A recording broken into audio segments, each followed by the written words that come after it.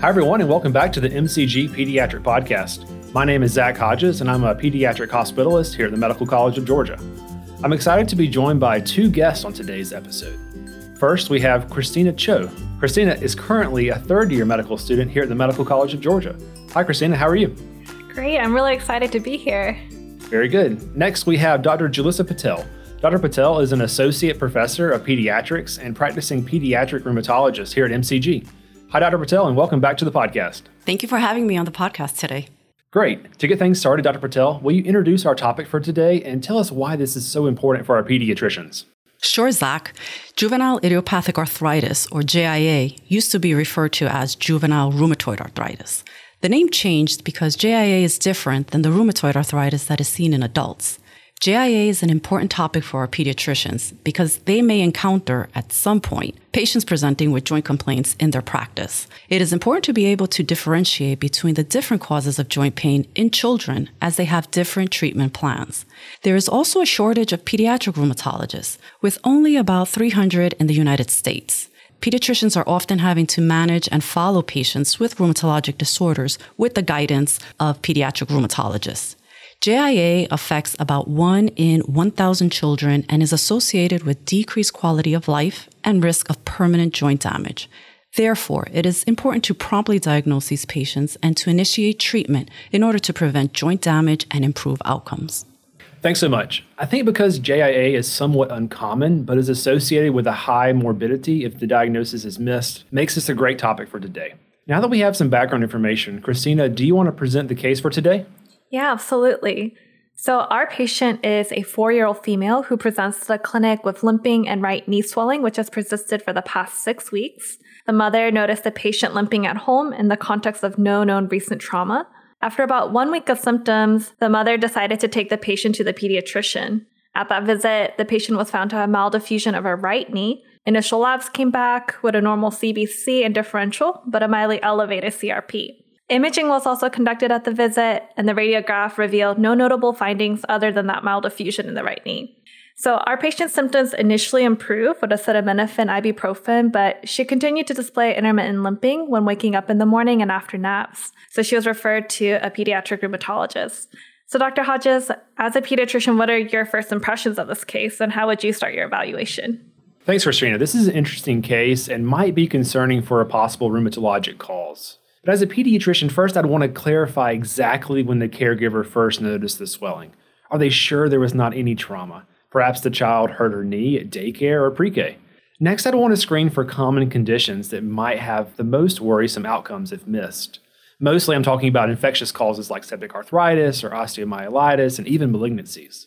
Infectious signs include fever, erythema overlying the joint, and drainage. Is there a history of skin, soft tissue, or MRSA infections? All this would be important. Next, you can screen for malignancy by asking about weight loss, lymphadenopathy, easy bruising, or gingival bleeding. But since this child's knee pain and swelling has lasted 6 weeks, many of the acute causes of pain like trauma and infection become less likely, and we should consider rheumatologic causes. At this point, I'll defer to Dr. Patel to tell us how a pediatric rheumatologist might approach this case. Sure, Zach. A good history taking is very important here and is key to making the diagnosis. First, it's important to differentiate between arthralgia and arthritis. Arthralgia refers to joint pain, while arthritis refers to inflammation of the synovial membrane that lines the joint. We also have to remember that there may be referred pain from the joint above or below the site that is being evaluated. An example of this is hip pathology that may present as knee pain. It's also important to ask about joint stiffness or achiness in the morning or after prolonged periods of inactivity. There can also be limping or grumpiness, especially after the child has taken a nap. In JIA, often the joint pain and stiffness improves as the day progresses. A migratory pattern, where one joint is subsiding as another joint becomes inflamed, is seen in rheumatic fever, post-strep reactive arthritis, and gonococcal arthritis. On the other hand, an additive pattern is most characteristic of JIA. So I think this is an important point. What do you mean by an additive pattern? Sure.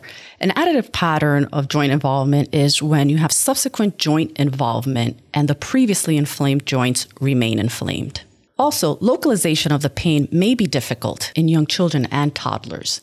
Important clues in this case would include the inability to weight bear and regression of skills, such as a child who now wants to be carried or who wants to crawl to avoid weight bearing. Some patients may also not present with any pain, only with joint swelling. Other key questions include asking about the duration of the joint swelling or decreased range of motion, such as the inability to extend an elbow or a knee. So, Dr. Patel, you brought up a lot of really important facts, and I just want to take a moment to review. So you started by telling us that it's really important for us to differentiate between arthralgia, which is joint pain, and arthritis, which is joint inflammation.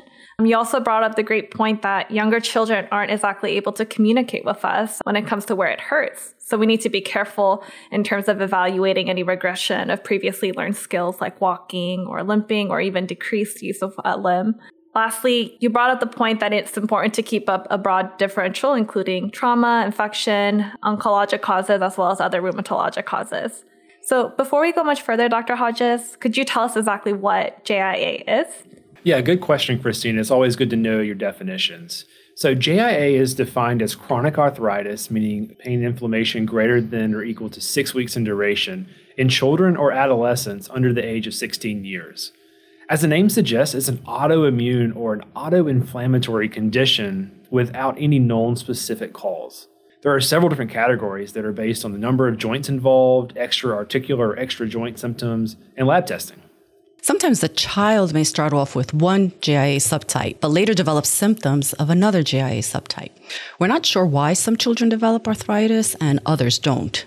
It is possible that some children have certain genes, yet to be identified, that may predispose them to develop arthritis when exposed to external factors, such as an infectious agent. There is no evidence that foods or allergies cause JIA. Christina, tell us a little bit more about your patient's exam. Sure thing. So our patient is a well-developed 4-year-old in no acute distress. She's afebrile and vital signs are normal for her age. Overall, she's well-appearing, but has obvious swelling of her right knee. There is some redness and range of motion is limited due to pain. However, no other joints are affected and the rest of her exam is unremarkable. Dr. Hodges, what comes to mind when you first hear about her exam? When I approach examining a patient, I think it's always important to start with the vital signs and the general appearance. For example, fever and tachycardia, if that's present, it's relatively nonspecific, but would definitely make me reconsider infectious causes, in addition to the rest of the differential that we've already mentioned. Next, children with chronic inflammatory diseases might have issues with growth, so I'd be careful to chart her height and weight and compare to normal values for age. This child needs a very careful head-to-toe exam. I'd pay close attention for any rashes, lymphadenopathy. These might suggest a systemic pathology rather than one that's localized to one joint. As you move on to examining each of the joints, it's a good idea to start with the unaffected areas first and then carefully move towards the affected joints. It's likely that after you manipulate that inflamed red hot knee, a young child's not going to comply with the rest of your exam. That's a really great point. So focusing on our patient's joint findings, Dr. Patel, what would your general approach to the rheumatologic exam be? Sure, Christina. I would begin by carefully observing how the child positions and uses her extremities. For example, how she walks, runs in the hallway, or gets on and off the exam table, and also look for leg length discrepancies. Next, I'd inspect each joint looking for arthritis. Again, that's any swelling, decreased range of motion, tenderness or warmth, bony outgrowth, or muscle atrophy around the surrounding area. And enthesitis is inflammation in the area where tendons and ligaments insert into the bone. This is typically seen in the Achilles tendon, around the knee, greater trochanter, metatarsal heads, and plantar fascia insertion up the feet. I would also look for micro or retrognathia. That can be a sign of TMJ arthritis. This can typically be evaluated by assessing interincisor mouth opening, which normally is about 4 centimeters, and also assessing for jaw deviation when the patient opens their mouth. I'd also carefully inspect the skin and eyes. Psoriasis, nail pits, onycholysis, or detachment of the nail from the nail bed all point towards possible diagnosis of psoriatic arthritis. Uveitis, or inflammation of the eyes, which may present with synechiae or abnormal pupillary shape, can also be diagnosed with a slit lamp exam and is associated with JIA. An important point to remember is that the uveitis may sometimes be asymptomatic. So Dr. Patel, you brought up a lot of great points. I just want to recap. The rheumatologic exam really starts when the child is walking into the exam room. Look for those subtle abnormalities, whether it's in terms of gait or any discrepancies in the leg length. You also brought up the great point that we should do a careful head-to-toe joint exam.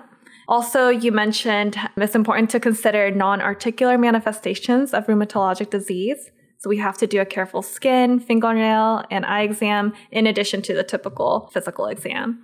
So now that we know a little bit about the general approach, for our patient with the 6 weeks of limping and isolated arthritis of one knee, what would be the next step, Dr. Hodges?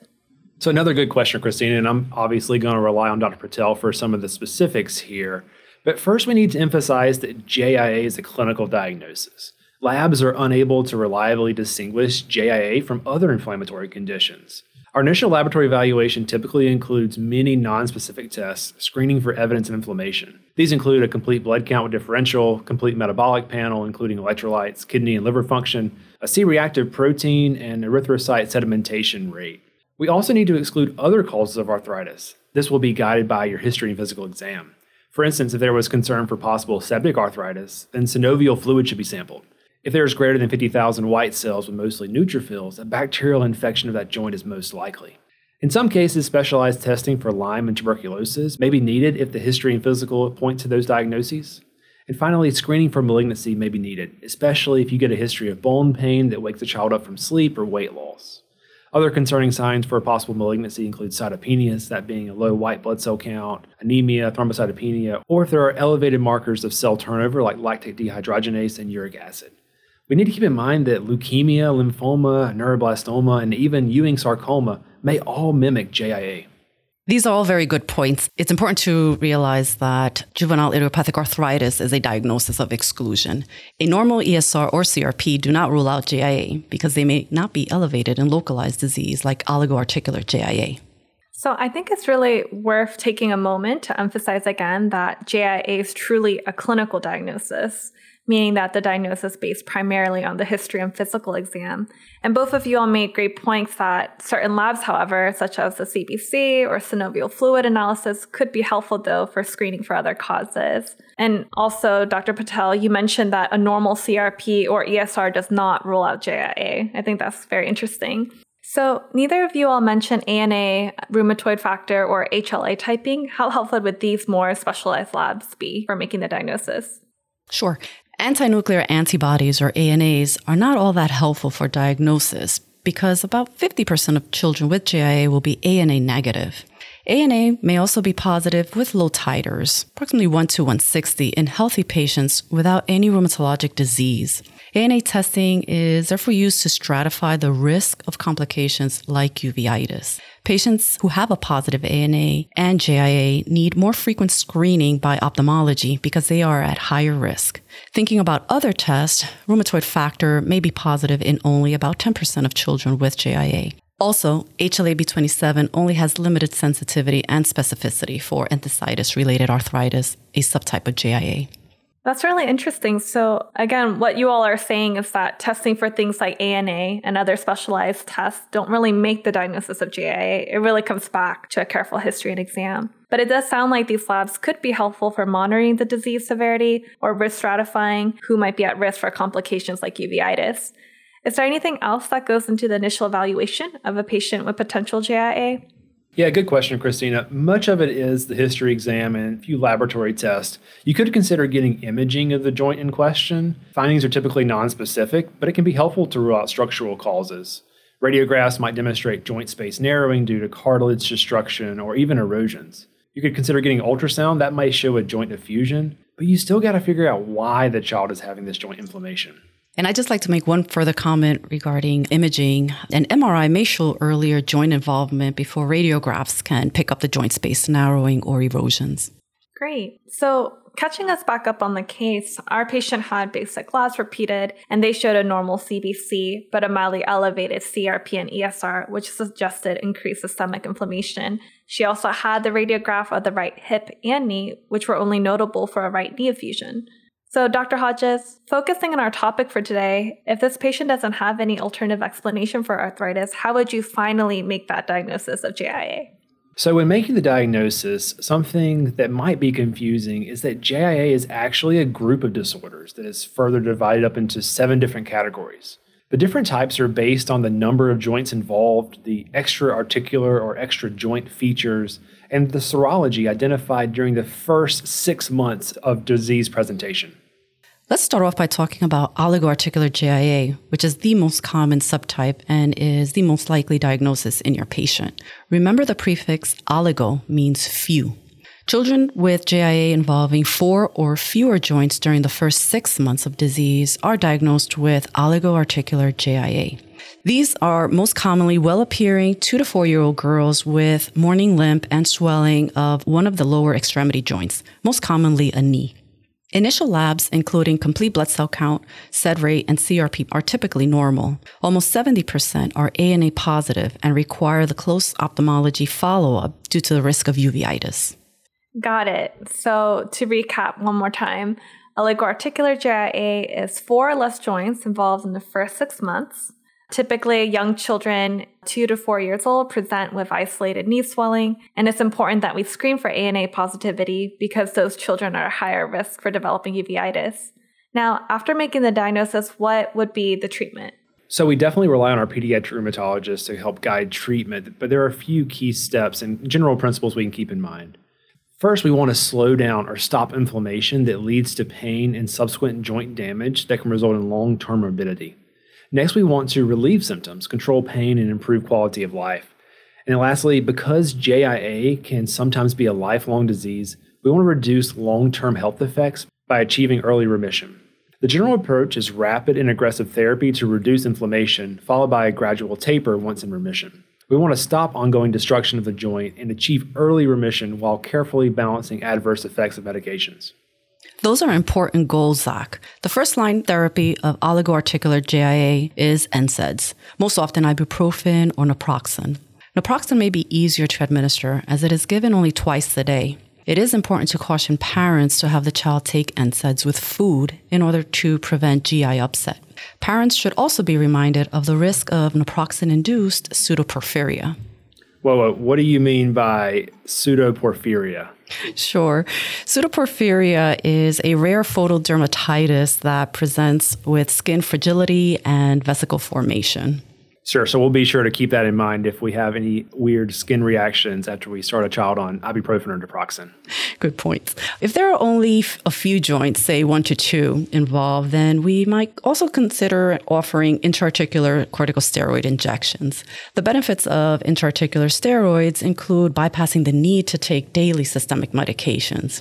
Risks of injections include infection, skin atrophy at the injection site, and rarely systemic absorption of the steroids. So what I'm hearing is that we need to quickly control arthritis to prevent prolonged symptoms. And NSAIDs like naproxen is a good first-line agent, and steroid injections might be appropriate for our patients with only 1 or 2 joints affected. So to switch things up a little bit, what if our case was a little bit different and our patient had more than 4 joints involved? Would this change our management? Yeah, it would. So you're probably describing a case of polyarticular JIA. Remember, this is when there is arthritis in 5 or more joints during the first 6 months of disease. This group is further subdivided depending on if rheumatoid factor is positive or negative. Keep in mind that those with a positive rheumatoid factor tend to have a worse prognosis. Polyarticular JIA commonly presents in young children 1 to 3 years of age, but also during adolescence. In addition to NSAIDs, we usually start these patients early on methotrexate, a disease-modifying anti-rheumatic drug or DMARD, and a short course of systemic corticosteroids. We typically dose methotrexate once weekly, either orally or subcutaneously. It may take up to 3 months to take full effect, so many patients need a corticosteroid bridge to induce remission.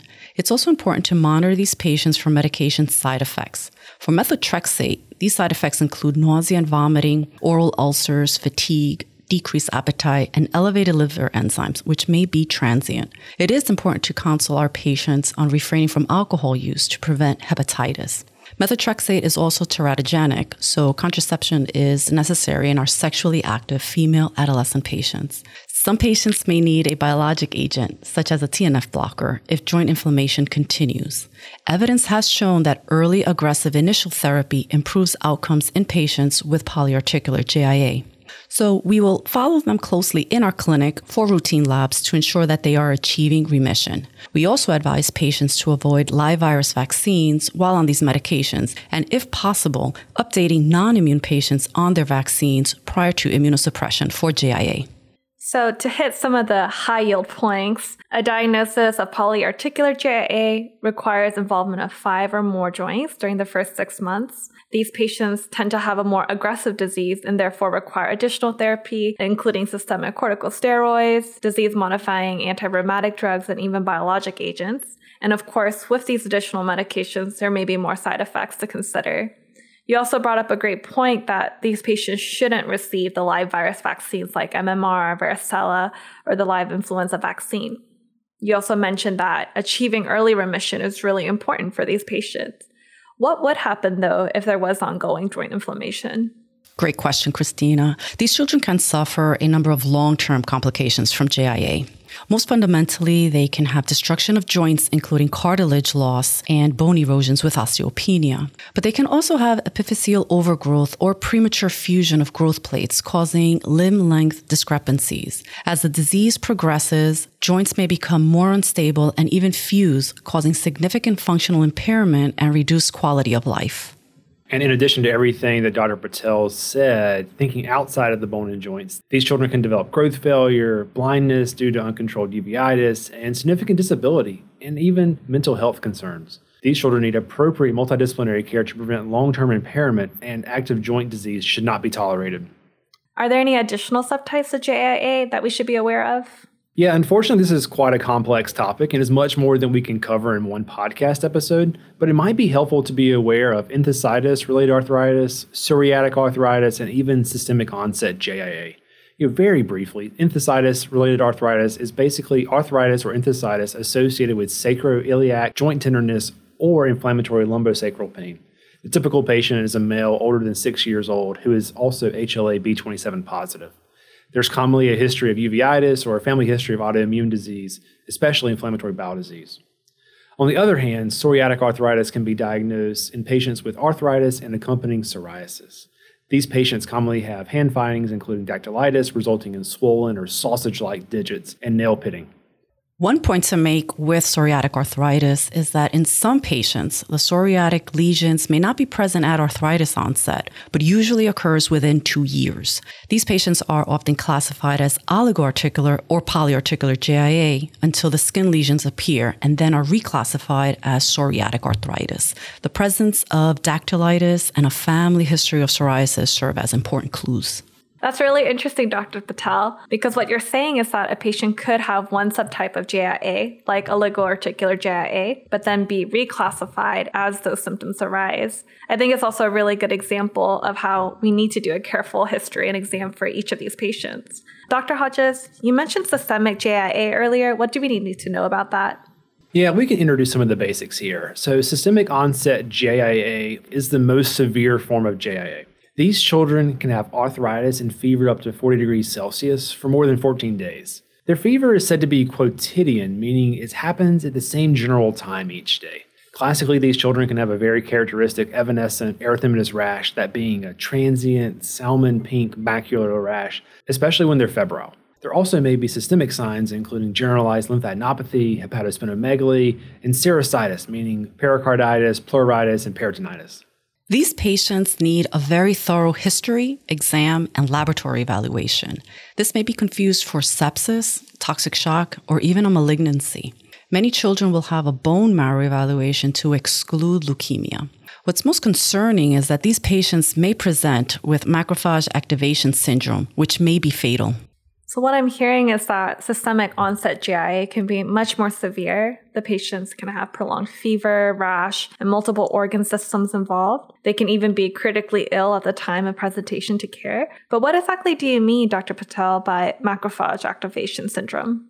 Macrophage activation syndrome, or MAS, is a systemic hyperinflammatory syndrome that is also called secondary hemophagocytic lymphohistiocytosis, or HLH. It's due to rapid expansion of macrophages and T cells with cytokine overproduction. These children can have a high fever, elevated liver enzymes, and extremely high ferritins, often above 5,000 nanograms per milliliter. They can also develop multi-organ failure and DIC with abnormalities in D-dimer, coagulation studies, platelets, and fibrinogen. The treatment of MAS is well beyond the scope of today's talk, but commonly requires multidisciplinary care in the ICU, and some studies have reported up to an 8% mortality rate. Got it. So I can also see how this might be confused with Kawasaki disease or even multi-system inflammatory syndrome in children. It sounds like macrophage activation syndrome could even be its own episode for the podcast. Yeah, I think you're right. And at this point, we are getting a little short on time for today. We've covered quite a bit of information, starting with our 4-year-old patient who presented with limping and knee swelling. We worked through the initial evaluation, differential diagnosis, and many various subtypes of JIA, and even touched on the basics of the initial management. Dr. Patel, do you want to finish today's episode with some take-home points for our listeners? Sure, Zach. The presence of active disease should not be tolerated, as this suggests ongoing joint destruction. If you are worried about a patient, get your referral pediatric rheumatologist on the phone early. These children also need comprehensive multidisciplinary care, including occupational and physical therapy, ophthalmology, and orthopedics, which may only be available at a referral center. Hey, that sounds great. Thanks so much, Christina and Dr. Patel, for joining me today. I had a great time. Yes, absolutely. It was great learning with you all. Thank you for inviting me today. And thank you for listening to this episode from the Department of Pediatrics at the Medical College of Georgia. If you have any comments, suggestions, or feedback, you can email us at mcgpediatricpodcast@augusta.edu. Remember that all content during this episode is intended for informational and educational purposes only. It should not be used as medical advice to diagnose or treat any particular patient. Clinical vignette cases presented are based on hypothetical patient scenarios. Free CME credit is available for today's episode. Please refer to our show notes for the link. We look forward to speaking with you on our next episode of the MCG Pediatric Podcast.